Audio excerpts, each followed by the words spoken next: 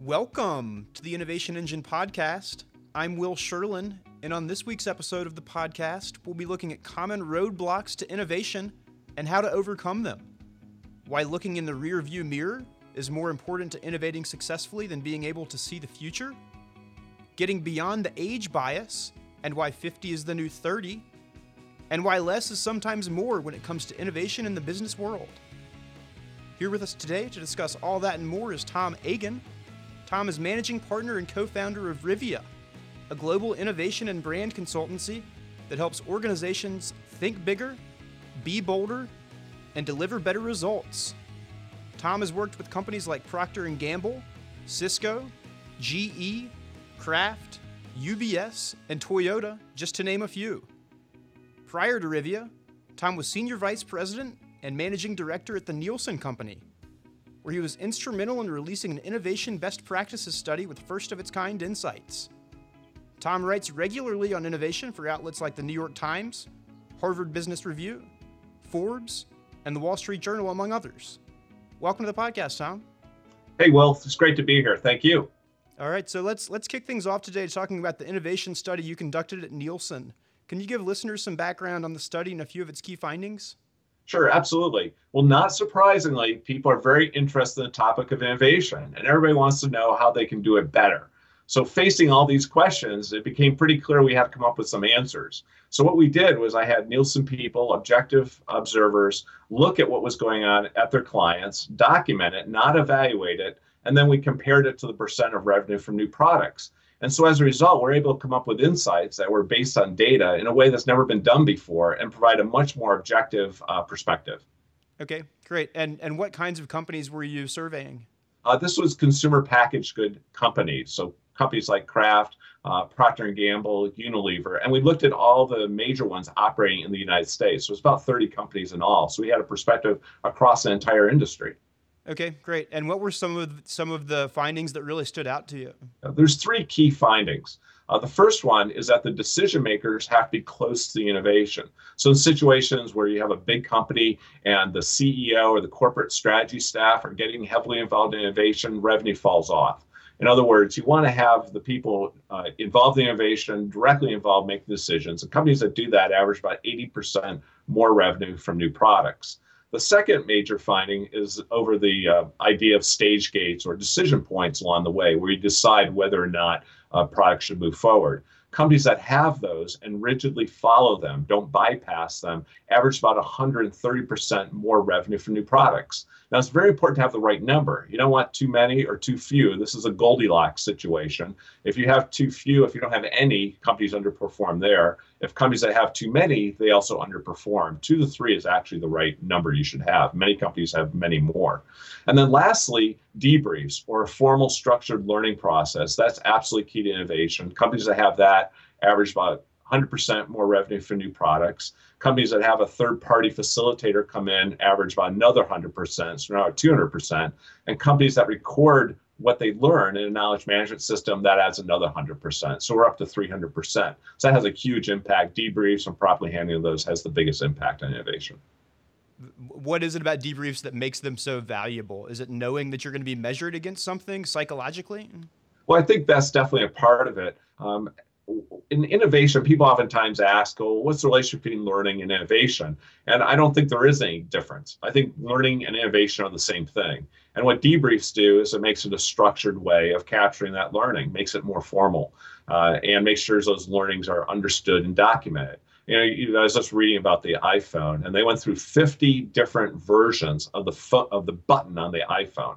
So the idea of trying and learning and trying again is actually the heart of innovation. So that's what debrief does. Okay, great. And you mentioned stage gates in your first answer and having 2 to 3 stage gates. What are some of the questions that you might ask at those stage gates to figure out whether or not something is a go or a no-go?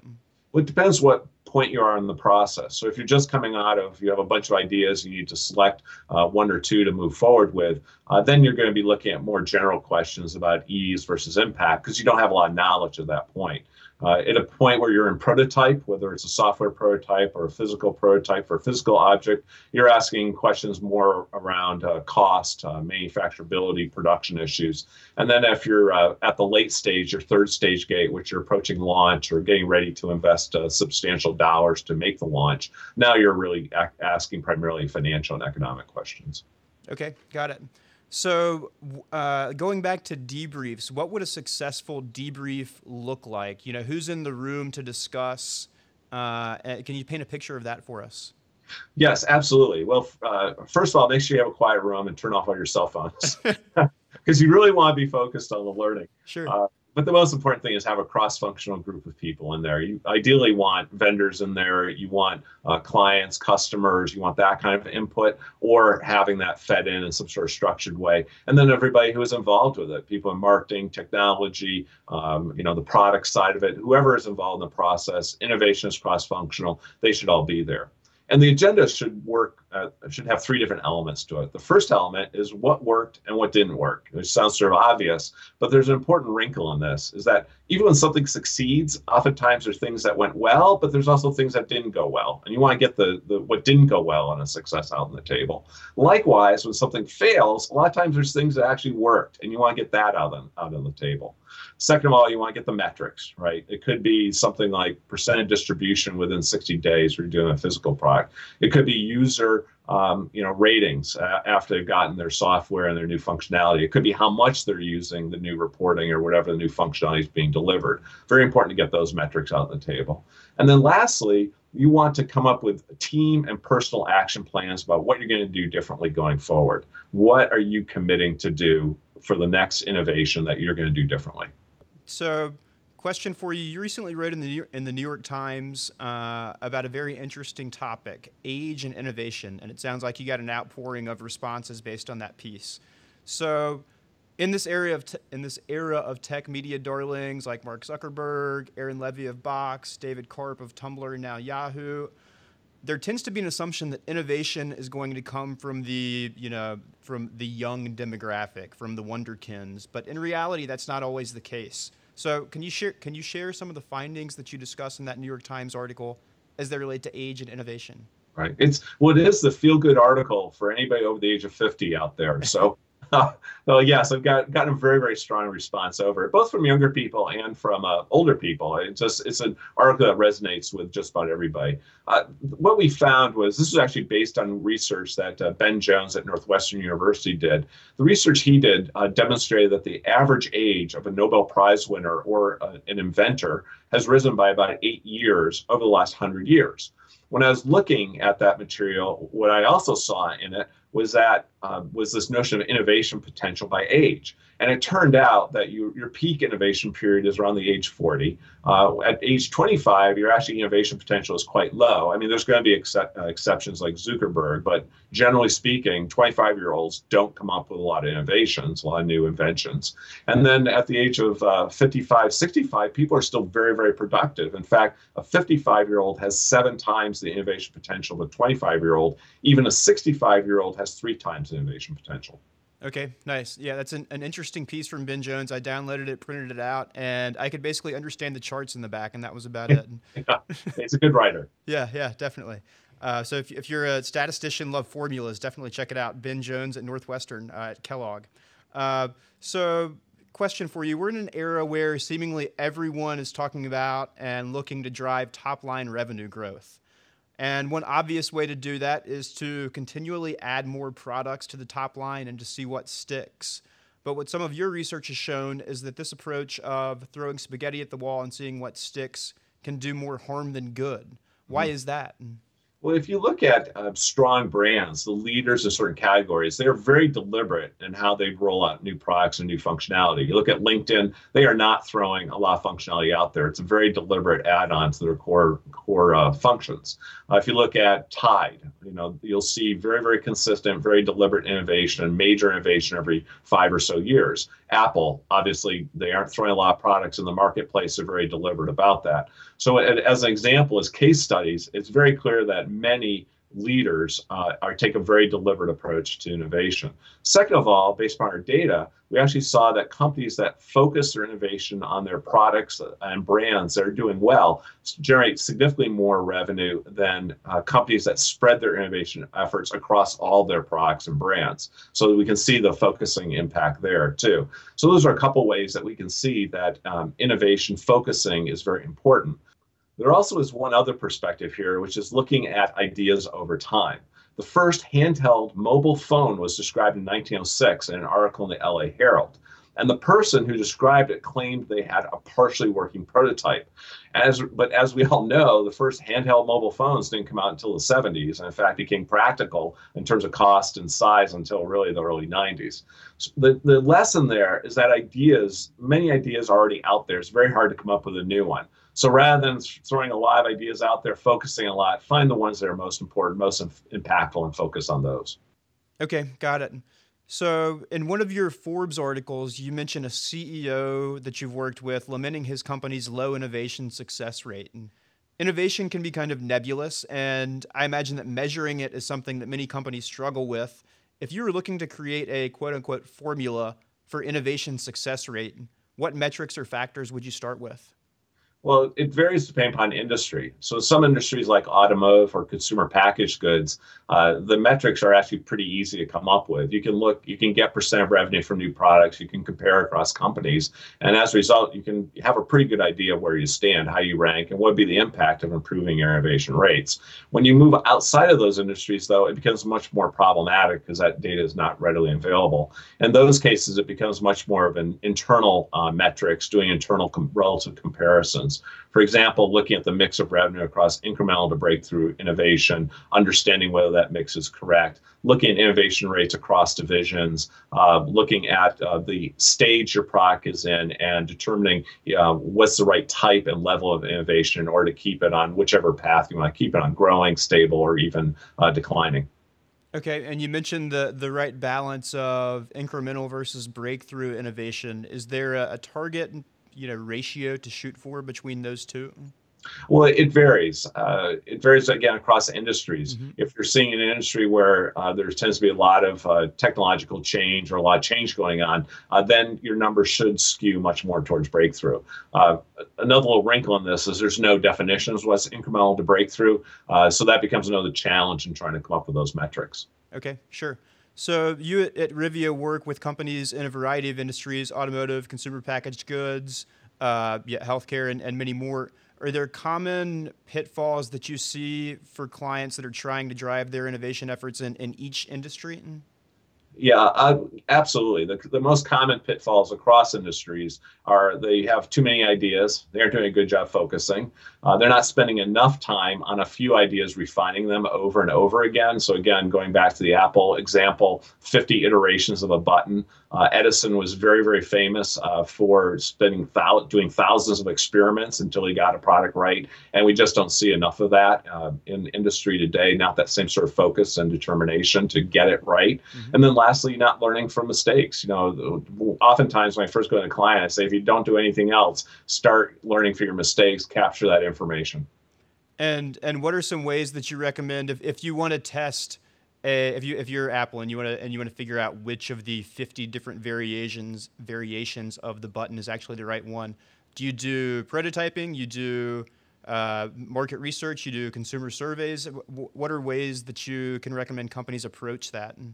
Well, I hate to take this out again, but of saying it depends. Sure. That's a very, very complex question. There certainly are many examples. Jobs, for one, was famous for not wanting to rely upon consumer research for executing his vision. And then there's other examples, such as the problems JCPenney had, where when they tried to redo their format, it would have been wise for them to have done some prototyping and done some consumer testing beyond it. So it really depends upon what you're trying to do. In situations where you're getting well ahead of what's in the marketplace already, so you're coming up with something that doesn't have a very close cousin in the marketplace, you exhaust the data. We say you exhaust the data very, very quickly. You can't rely upon consumer insights because it's hard for them to conceptualize what's being offered. At the same time, if you're looking at something that's already in market, if you're more in the space of incremental innovation, then absolutely consumer research can be very, very valuable. Okay. Got it. So every company has a methodology that they walk clients through. How do you at Rivia take new ideas or existing products and help companies uncover possibly innovative ideas that they haven't thought of? Well, what we focus on is what we call idea capture. So rather than putting the emphasis on ideation, coming up with new ideas, we focus instead on understanding what's already out there and documenting it. It's very, very rare that you can come up with a new idea. In fact, our data on ideation shows that it has very, very little impact on overall percent of revenue for new products. It certainly could be very effective. There's lots of examples of it, but overall, it tends to be very ineffective in terms of driving new ideas. So we focus on capturing ideas that are out there and refining them and picking out one or two using a variety of metrics, a variety of different lenses, core competencies, if it's appropriate, customer input, business strategy, to figure out one or two that we really need to get behind to move forward. A lot of what we do is help clients have confidence in themselves to focus on one or two ideas and make them happen. Okay, great. So you're a relatively prolific writer. Well, yeah, sometimes I am. It depends. It depends on what how I'm feeling and whether my brain is moving or not. Well, based on the articles that I was able to find doing research, it moves at a pretty good clip, a decent amount of the time. Are there articles that you're working on now, or topics that you find interesting that we can expect to see on the editorial calendars of the New York Times or Fast Company or anywhere else soon? Well, we're in the process of putting together a white paper, which is looking at the virtual clones that are being developed and how that platform will extend and the profound implications it has business. The idea being a virtual clone is somebody who is your twin, who is physiologically identical to you. There's a big effort going on in Europe, funded by the European governments to develop these physiological twins of you. So you'll have somebody who's basically the mirror of you. And that has some pretty profound implications for how we engage people going forward and how they'll engage with the Internet of Things and each other. Man, that's pretty amazing. I would love to have a few more of me most days. Yeah, right. Exactly. Well, it also addresses the issue of how we manage this proliferation and overwhelming amount of input we're having today due to technology. I was just reading the other day that there's an expectation that this year there'll be 69 trillion emails sent, 27 per day per person for everyone on the face of the earth, and that simply isn't sustainable. Yeah, man, that is wild. So as you just mentioned, Tom, technology has become a huge part of our lives, 69 trillion emails sent over the course of the year. What are common mistakes that you see in the technology realm in driving innovation? Well, there's two. First of all, is thinking too small about innovation. So, for example, financial services is very front and center for me because I've had a couple of these conversations recently. But when I talk to them about their digital strategy going forward, it's very small. It's about how they engage in apps, social media. It's very fragmented. Sometimes IT people, marketing people. It's not very coherent, and it doesn't look very far forward. And as a result, they really aren't thinking about how they're going to be the center of people's financial lives in 5 to 10 years as these virtual entities, as our virtual selves start to emerge. In other words, are they really going to be an ingredient and somebody else is going to be the center of their financial lives, or are they going to be the center of our financial lives? And I don't see financial services, IT organizations thinking that way, or if they are, I don't see them coming up with steps for how they're going to get there. The second most common problem I see is not having independent validation or system test teams checking the design, checking the systems when they're in system test before they go into production or even post-production. What I mean by independent teams are people who are not part of the development effort or reporting independently to the CIO or to the CFO and reporting what's going on and trying to find problems, working with the team, but also working independently. I've been in situations of big systems that are going completely sideways, and simply implementing something like that sorts out the problems because it creates an independent, objective source of information for everyone. So you mentioned financial services companies. Are those companies that you talk to, do services like Venmo and PayPal and Square come up? Because there are tons of kind of mobile competitors basically that have popped up in the past couple of years that have gotten wildly popular. Well, yeah, that's part part of the issue. Everybody's looking upon this in a very fragmented way. So to your point, there's lots of competitors coming up. There's threats to their business model, such as through peer-to-peer lending. There's new ways of delivering functionality to the customer. But what's happening is it's a very fragmented conversation. No one's standing back and saying, okay, how is this all going to come together? How is this fragmentation going to be resolved? We can see this in every industry over time. We're in a phase right now that's very fragmented, and what happens over time is this fragmentation goes away and it consolidates. And for big financial services organizations, I'm not seeing them have clear strategies for when it consolidates that they're going to be at the center. And do you see Bitcoin getting to the point where it's ever, it's obviously huge already, but and an NBA team is accepting Bitcoin, but do you see that becoming a part of our everyday lives? Well, it's hard to say because that involves public policy, it involves currencies, it involves corporate policy. There's just so many moving parts of that one. It's pretty hard to see where that's all going to go. It's exciting, it's interesting, but money is a funny thing with people, and no one's going to embrace any kind of new currency quickly unless there's tremendous benefits by doing so. And that value equation for Bitcoin doesn't seem very high right now. Okay, sure. So we talked a little bit earlier, Tom, about age and innovation and the notion that the best innovators are not always the youngest. You also wrote a piece for the New York Times recently on millennials and how they are poised to make significant contributions in the innovation space. So what's the dichotomy, I guess, between those two findings or thoughts? Well, there's two things going on here. First of all, with millennials, they've grown up with technology in a way that certainly I did not, and they know how to interact with that technology, leverage it. That creates very, very open conversations. And it's because of that openness and the ability to build ideas very quickly, they're in a position to turbocharge innovation. They have the tools, they have the desire, they have the ability. And I think coming from millennials, as they get older and older, as they now are starting to enter their 30s and 40s, we're going to see them have a profound positive impact on innovation. We also need the older people around to help make it real, to help it be implemented, to help refine those ideas. So it's not an either or, and that's a problem that I see commonly is that we look upon the people in an organization and not appreciate the importance of the mix of having the older people around to have the experience, the benefits, to understand how to make things happen, combining and leveraging millennials fully with the new approaches, their new thinking, and the way they go about business, and bringing the two together. Bringing the two together will be a very, very powerful combination, and that has to be sorted out. Okay, great. And you mentioned, totally shifting gears, but you mentioned human clones essentially earlier.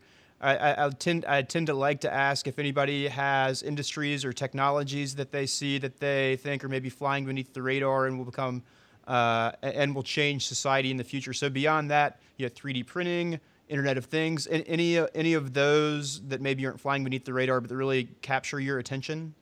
Well, I think the Internet of Things is an interesting point because I think it's not a very helpful way of looking at the world and where it's going. It's very much from a device manufacturer standpoint. And the last thing I checked, I'm not a thing and you're not a thing. Right. So it's not the Internet of Things. Okay, that whole idea is I think unhelpful. What I think is much more important here is thinking through the Internet of People, which sounds a bit like a cliche, but there's a lot happening in that space, a lot of technology, and that's gonna change the balance here from the Internet of Things to the Internet of People.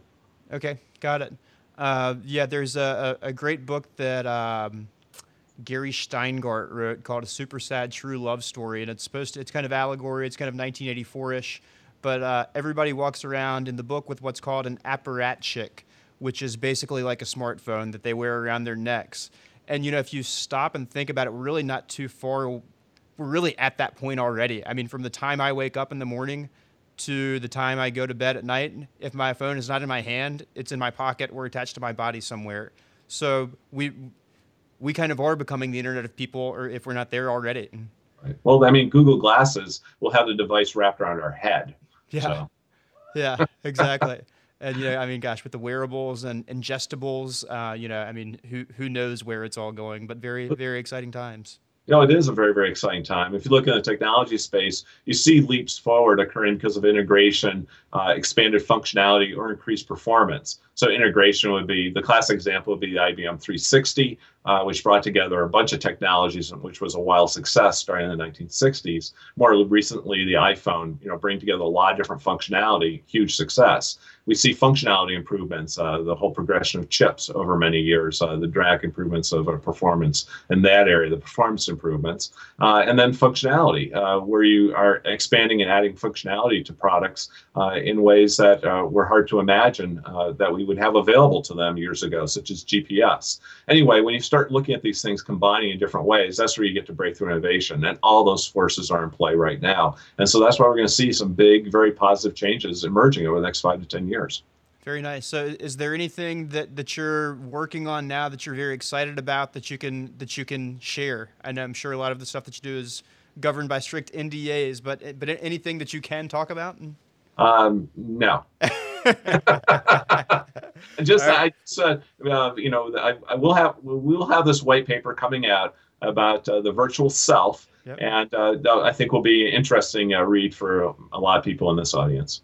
Okay, great. Good deal. Well, Tom Agan, thanks very much for joining us today. This is our first video cast. We are recording this over Skype as well, at Tom's request, and happy to acquiesce and try to innovate a little bit ourselves. So we will have video of this available along with the usual audio. Tom, thanks again for joining us. Thank you, Will. All right, so once again, everyone, Tom Agan, Managing Director and Co-founder of Rivia, an innovation and brand consultancy that helps organizations think bigger, be bolder, and deliver better results. Their home on the web is rivia.com. You can find them on Twitter at @RiviaTeam. That's at RIVIATEAM. And keep an eye out for Tom Agan's writing in the New York Times, Fast Company, Harvard Business Review, and everywhere else we mentioned before. Don't forget to tune into next week's episode when we're happy to have Jeffrey Phillips of OVO Innovation on the podcast to talk about uncovering high-capacity innovators within your organization.